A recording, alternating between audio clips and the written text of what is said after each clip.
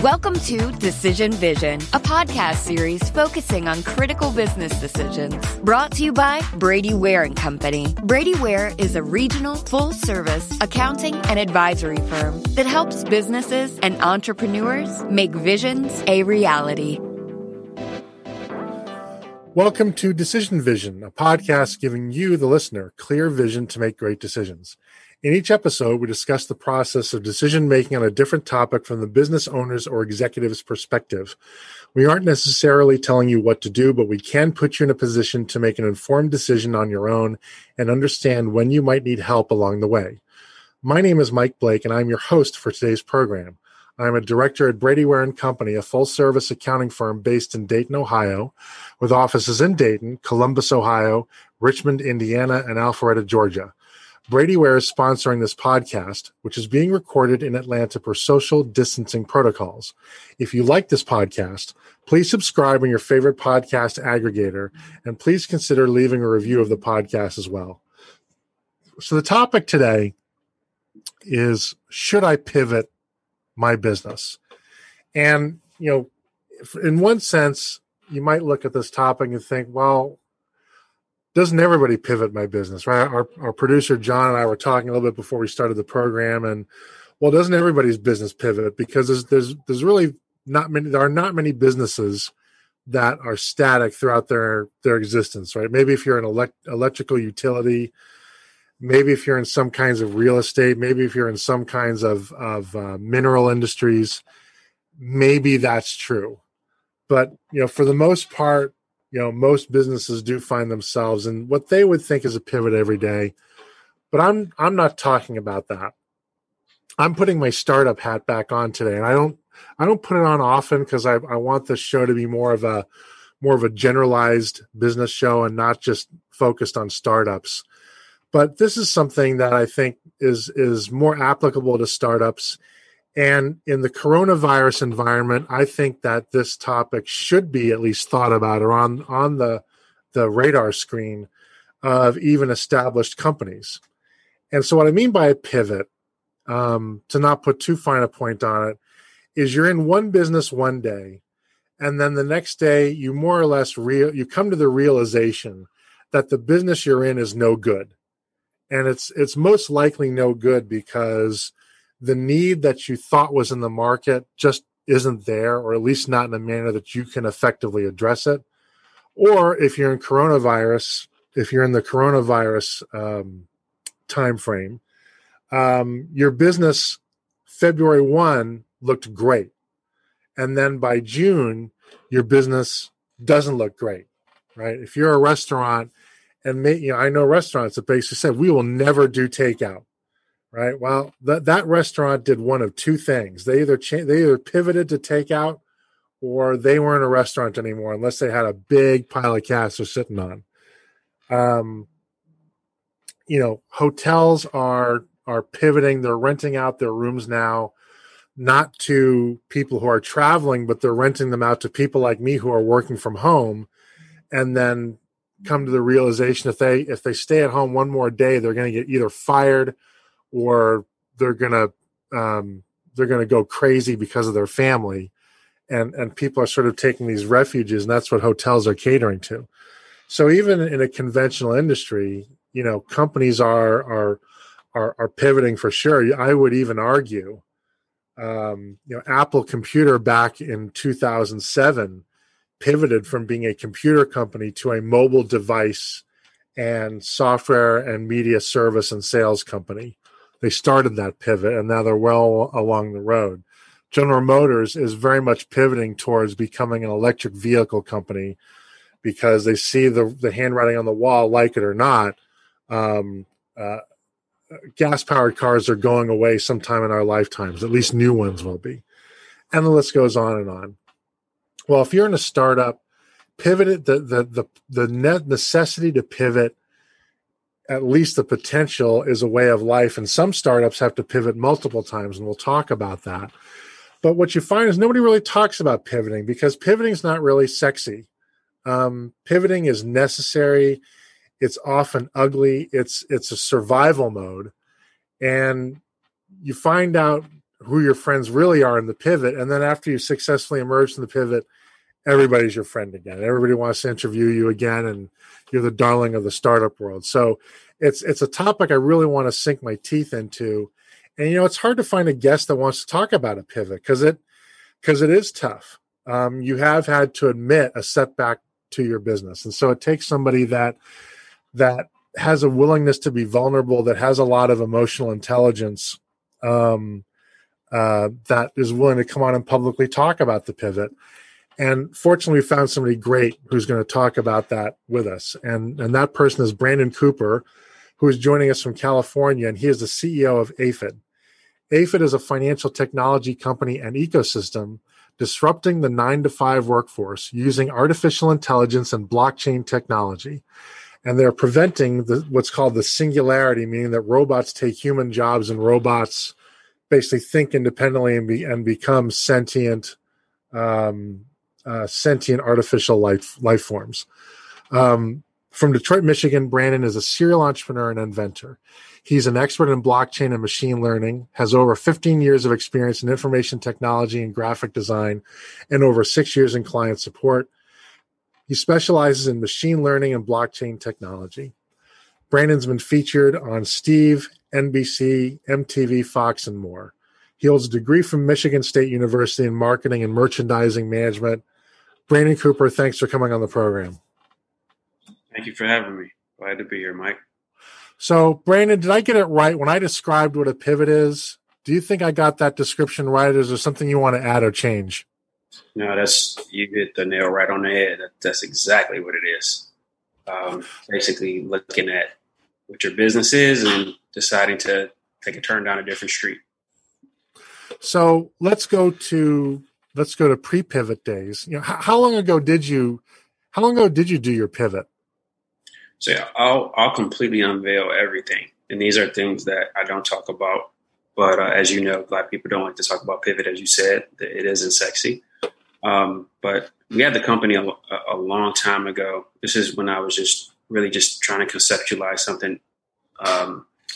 It was Aphid Byte, and we were trying to prevent piracy protection. So we would put these Easter egg hidden encryption into music songs and also into video files. So when people were streaming it, midway it would cut them off and say, hey, go to iTunes, hey, go to whatever outlet it is to actually buy it, right? And when these big companies were going to pay us money, we just flood the internet with all of these. So they said, man, I'm tired of running into these aphids.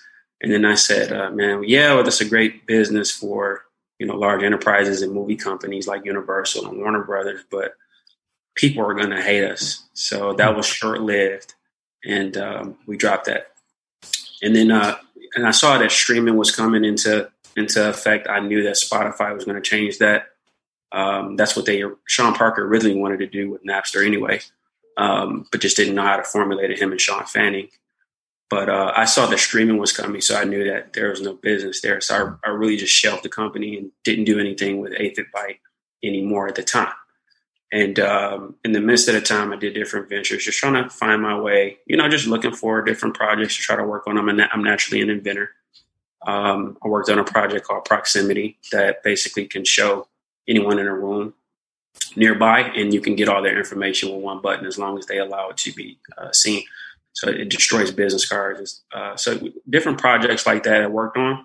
And then I resurrected Aphid Byte in about 2017, 2018. We were looking at the creative economy, seeing there are a lot of media people who aren't making much money in the industry. These companies take a big chunk out of the record companies take a lot of money. So just looking how to use blockchain technology and things like that with Aphid Byte. So we made 2 pivots. And as you've mentioned now, we've changed everything over to AI. And that's the final pivot. This is what we are. I wanted to make sure when we went to market that we established our identity with automation and artificial intelligence. So I pulled back on the marketing and made a tough decision. There are people in the company at that time who didn't really like the pivot, and they wanted to kind of stick with what we had. And I made a decision, and people left the company, and they're great people. I'm sure that they didn't leave because they didn't believe in the pivot. they probably just got a little exhausted on the change, but I did what was best for the company. So now we have AFIT. No bite, just AFIT. So I want to talk a little bit about the times leading up to those pivots, either one or both, however you want to answer this.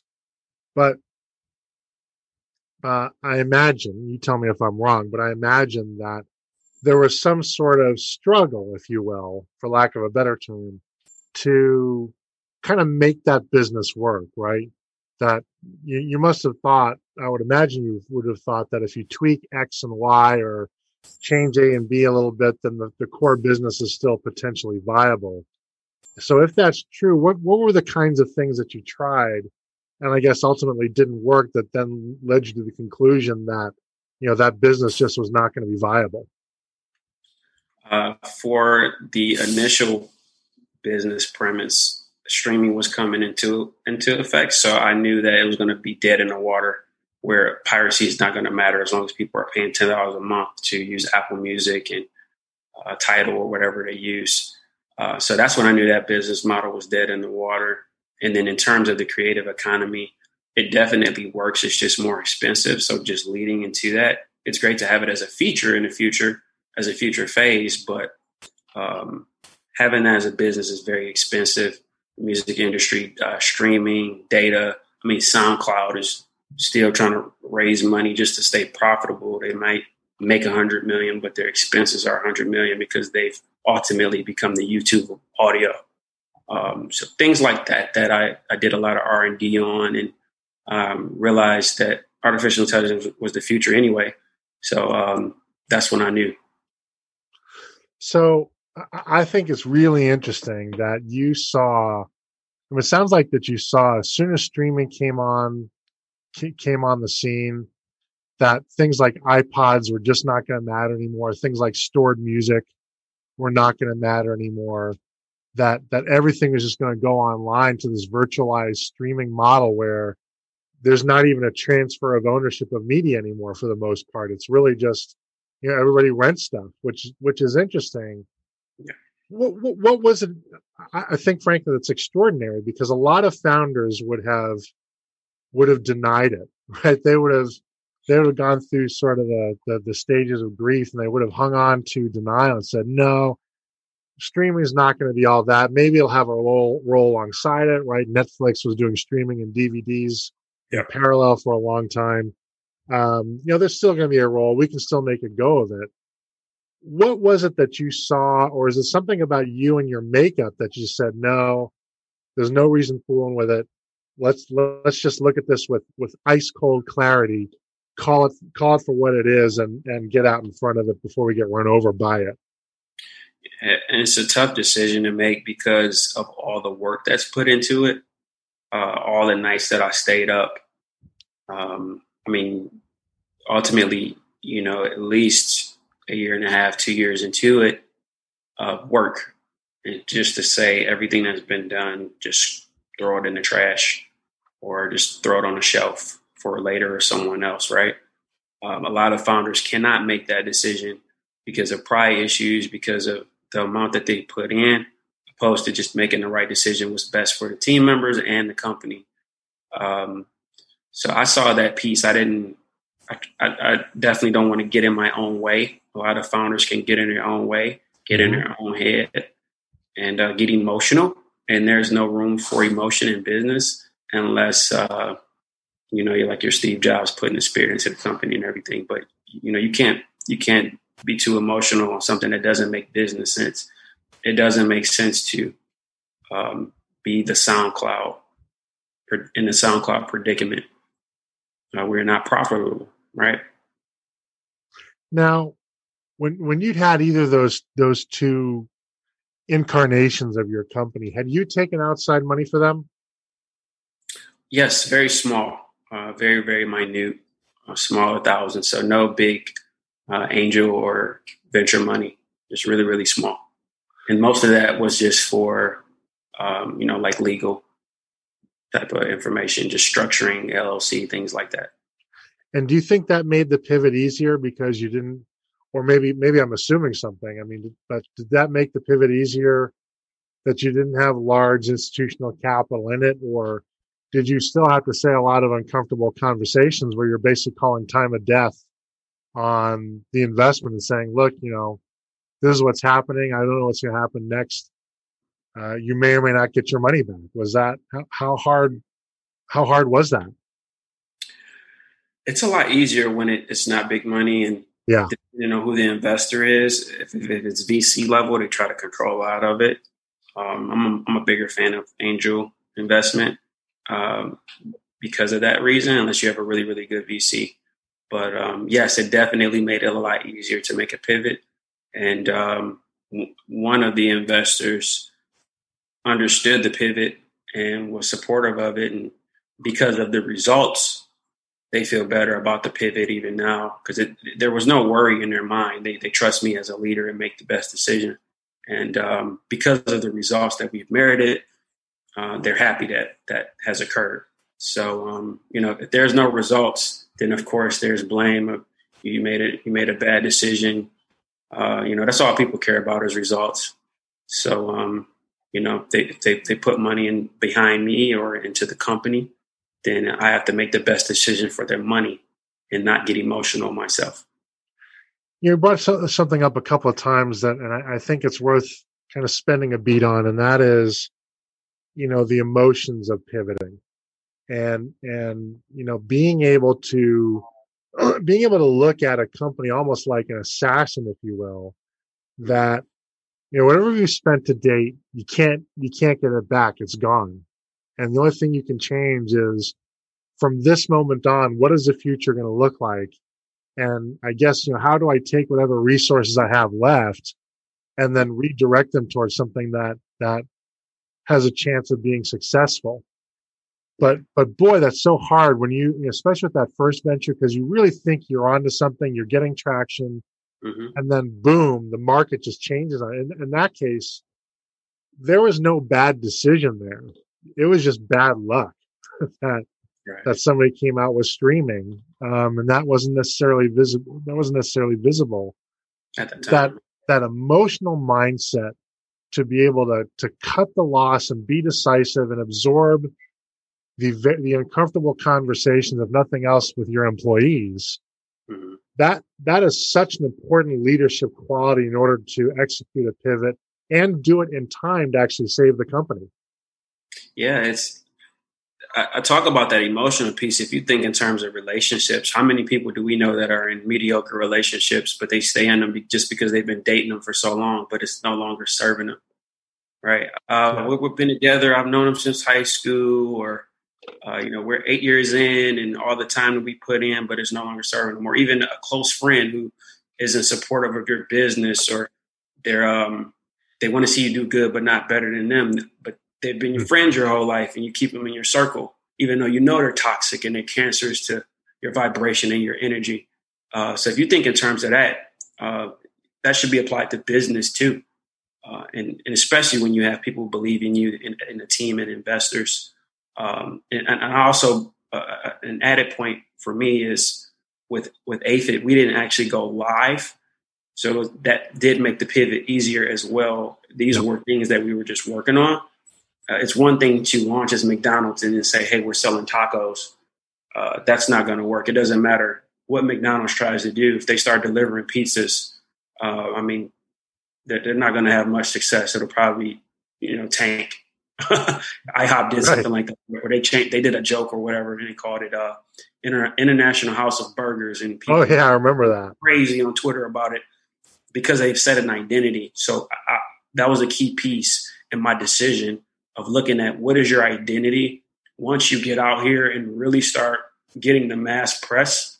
What is going to be your identity when they see the AFIT? Is it going to be automation, or is it going to be this over here? And luckily, we were able to pivot before we actually got out here, quote unquote. You said something there again. I want to latch on to, because it is so true that a failing business itself can be very toxic.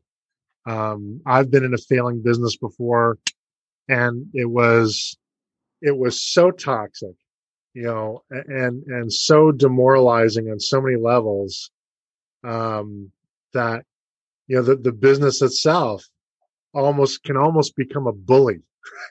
And if being able to pivot, this is really interesting. I'm learning something really interesting is that being able to pivot is so much dependent on an emotional state of mind that I'd be willing to bet you that every reason you think of not to pivot is probably really just an emotional facet to yourself trying to put up a barrier to you making the hard decision.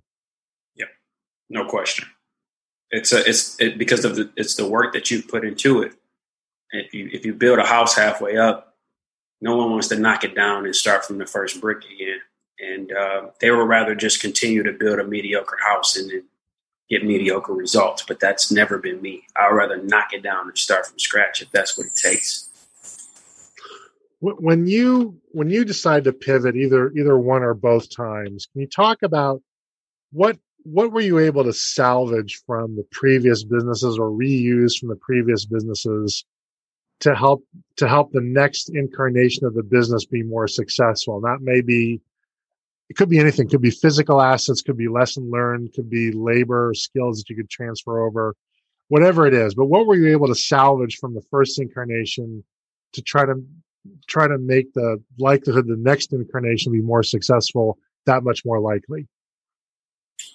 It's definitely putting time into people and understanding delegation. I think in terms of order of importance, it's the idea itself. How scalable is it? Is this something that's going to be here 5 years, 10 years, 20 years? And I try to do my best to anticipate the next 15 to 20 years. General Electric is here for how long, right? Ford has been here for how long? And even though they've made strides in there, but they've created businesses that don't necessarily shift based upon fads or a flip of a switch that can change things. So that was important for me to say, okay, well, ideas first. And then the next one of things that I've salvaged and I've learned, to answer your question, is bringing in people that had the strengths that I didn't have. So whatever my weaknesses were, I brought them in and got out of their way. With this current team with AFIT, there are people on the team who have domain expertise in their particular department. I tell everyone on our team, you're the CEO of your own position. I don't micromanage them. They go in and, they handle their own thing on their own on autopilot. And the previous team, there were people in the team. There was a lot of retention. I was managing people. I was, in terms of babysitting, not just general managing, but babysitting them. And if I have to tell you to do something, then it's taking away time for me and it's stressing me out. So I learned that to have people on your team that don't require you at every waking hour is a very, if not the most vital thing to the success of a company.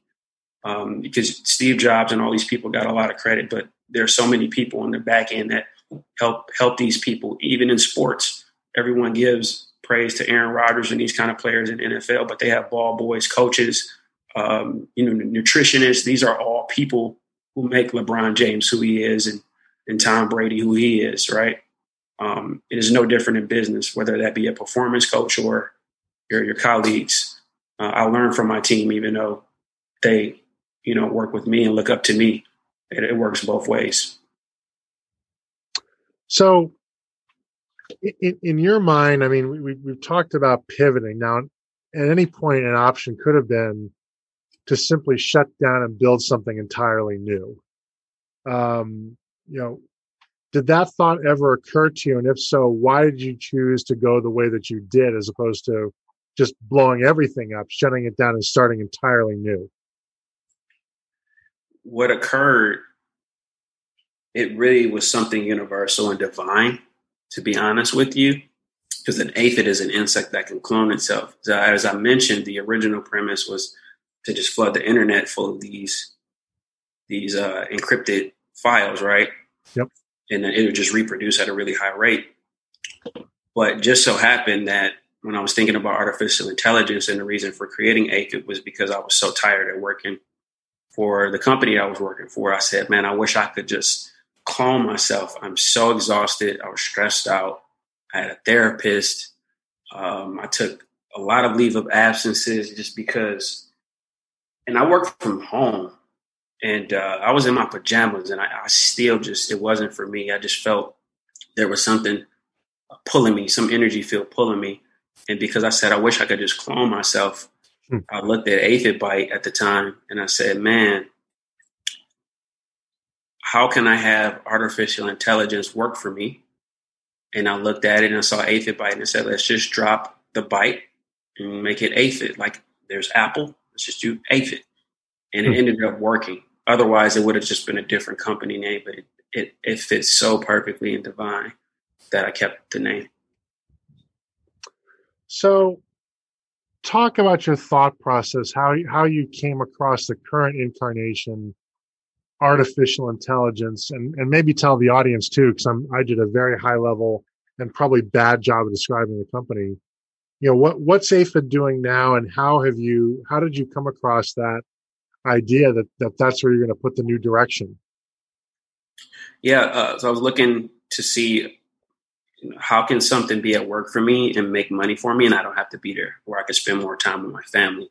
Typically go to work and we get a paycheck every 2 weeks, or some people get paid every week, but typically it's biweekly, right? So I said, well, how can we make this go from horse and buggy to the electric car overnight? And that's basically creating a digital version of ourselves. So what we've created is a mechanism that allows people to earn from the efforts of bots. And what that means is we create a network of chatbot solutions for websites. And we basically take the digital version of yourself and put them on those sites as sales agents. And when it makes sales, you get a commission. So now the Michael bot or the John bot goes onto those websites. If it sells an iPad or a refrigerator, you as the controller of your bot, we call A-clones, you get a commission. So now you're in your sleep, you wake up, the Michael bot has sold 5 items. You've installed a plug-in for the Michael bot to trade artificial intelligence, stock trading, or cryptocurrency trading. You can install those plugins to your bot. You can train it up to sell different things to people who want to license out your decision trees in terms of the artificial intelligence mechanism in our IDE, which is our development system environment. But yeah, it's creating time leverage, right? Time is our biggest asset, and we're losing it every day. If you were to go into a job and you started a job at 20, or let's just say 23 out of college, and you're working at Pfizer or whoever, just pick any company name, and they said, all right, well, here's your 40-year plan. And then they put how many hours you're going to work, and they counted downward. It said, here's your 63,000 hours that you have to work. Welcome to the company. You saw that on the wall every day. You would lose your brain looking up, seeing 61,000. It would feel like you're in prison. But we don't look at it that way because the time is diced up and it's hidden under the table. But I know that. We know that it doesn't work because we see the older people at Walmart, no disrespect, greeting people and everything. They say they're tired, but the truth is they ran out of money. Because the system is technically a joke. So we're preventing this singularity, saying, hey, don't be afraid about robots taking your jobs. A robot taking our job is the only way we're going to be able to spend more time with our family. We just need to peg those machines to a human. And when they work, you get paid. So we're going to start off on the internet with the chatbots and the digital agents. And then we're eventually going to go into IoT and smart cities. So, what's been the timeline through this whole thing? How long has it taken you to get from starting Aphid Byte to this current incarnation of Aphid? We've done this in about 1.5 years. Okay, so it looks like about on paper and everything that we've accomplished, it looks like about 5 years of work. We have a large team. We're since the pivot, we're now at almost 30 people in the company without funding. So without funding. So just as an aside, I'm curious, how is that happening? Do you have your own funds to kind of bankroll this thing, or are you generating revenue now that's able to support it, or how is that working? It's all bootstrapped, and we're working on our pilots now. So everyone that's in the company, believe it or not, has joined the company. They're equity holders, and then they're contracted people out as well. But they all believe in the project and glad to be on board. So I can't really explain to you how this many crazies have believed in the vision, but they see it and want to be a part of it and have a piece of that pie. Yeah. I have a feeling we may be coming back to ask you for another podcast because what you're describing sounds remarkable. That's a major accomplishment in and of itself. How quickly have you seen validation in your decision to pivot? I think it only took, I would say, roughly about 8 months is what it took for everything to really, because we had to formulate the technology behind it, how it's feasible economically, the tokenomics and the cryptocurrency, the digital asset that we're creating. It takes a lot of work. So I would definitely say at least 8 months. And when you started this thing, you were originally in Atlanta. That's how we know each other. And you moved out to California. Was the move part of that pivot process? Yeah, a big part of the move was I felt like I exercised as much as I could for raising funds and the opportunity of what's going to be best for the company. Silicon Valley is great, but I didn't want to go there. I wanted a little bit of the nightlife too, just in between. So I came to LA. LA second to third in terms of raising funds for technology, with kind of back and forth between here in Austin, Texas. Yep. Behind Silicon Valley. So I saw that and then said, all right, well, that's a better opportunity for us. I think the innovation in Atlanta is really stifled because there are people who don't invest into real innovation. They play it safe into Me Too companies, nice B2B companies and things like that, but there's no real innovation that, and I love Atlanta. It's no disrespect to Atlanta and everything that Atlanta did for me, but the resources just weren't there. And I honestly felt my presence wasn't felt in Atlanta in terms of what I was doing with proximity and things like that. So, the pivot towards AI was made once I came to California. Now, along the way, were there other people or resources that you drew upon that made the pivots easier than they otherwise might have been? Were there advisors? Were there sources of information, networks, anything like that you kind of leaned on to help make this happen? Not at all. It was just the instinct in the gut. The advisors at the time wanted me to stay. Really? And they actually wanted me to stay, and I went against it. And I listened very well to the team and to the advisors, but I looked at the past. I just didn't want to recreate that past into our future. And I saw the desert, and I had to go to uncharted waters to see what was out there and see what's here. So we've made great connections. And since I've moved out here, the press is night and day. So, what do you attribute what appears to be a great calmness, at least externally anyway? Where do you get this sort of calmness to pursue a pivot and the way you pursued your venture the way that you have, frankly, without panicking? Because I think a lot of people in your position would panic. Where does that come from in your mind? Knowing that one day we're all going to die and everything, in my opinion, is just an illusion. Some type of test to see how bad you want it.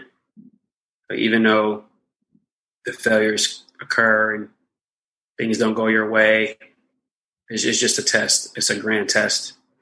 And I want to be here to make history and just choosing a business model that's going to allow to, not from an egotistical point, but just as a company, as the camaraderie of our culture and our company. That's the most important,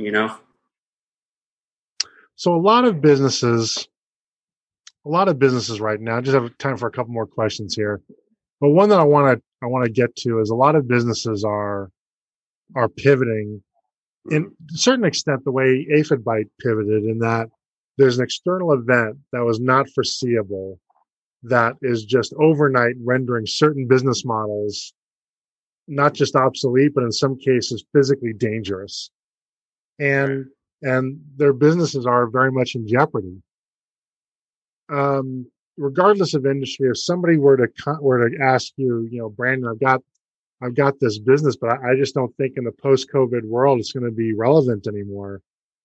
What would be the first couple of pieces of advice, or maybe the questions you'd ask them, either one or both, about helping them think through that pivot and giving it a chance to be successful? I would always say, definitely get with change before change gets with you, because at that point you become Borders Books, you become Blockbuster. So you have to, and if you don't know how to predict or try to forecast these changes in business or your industry, you probably don't know your industry, and you have to look in the mirror and ask yourself, do you really know your industry? Or is this something that you just want to make some money and you want to make an exit and sell it off because it's a fad, it's a snuggie, right? Or is this something that you want to pass down to your kids? And I think that's the first question to ask. And then for the people who don't know how to forecast or what that looks like in the near future or long-term future, is to get a mentor, someone who's seasoned and knows the business. And you have mentors from afar. You can go on YouTube and see people, Gary Vee and these people who talk about, you have resources that are free. You don't have to go to a conference and pay $2,000 to get this information. We have the internet. For sure. You can piece it together and save yourself a lot of money and learn this information. But the wrong thing to do is to act as if you are a master of your business, or you're not. If you have to be learning at all times and always be a student. If you're not a student at all times, then you're egotistical. And then when you're egotistical, the door is going to smack you right in the face when you least expect it. You start smelling yourself. So that's really, really important. But that would be my advice to that person. Brandon, this has been a very helpful conversation. And I love how vulnerable you're willing to be. I love how raw you are here. If there's a question we haven't covered that one of our listeners would like to ask, can they contact you? And if so, what's the best way to do that? Certainly. The company's website is aphid.io. That is APHID.io. And our social media is at AphidFS. FS is for Free Society. That's our slogan, our motto.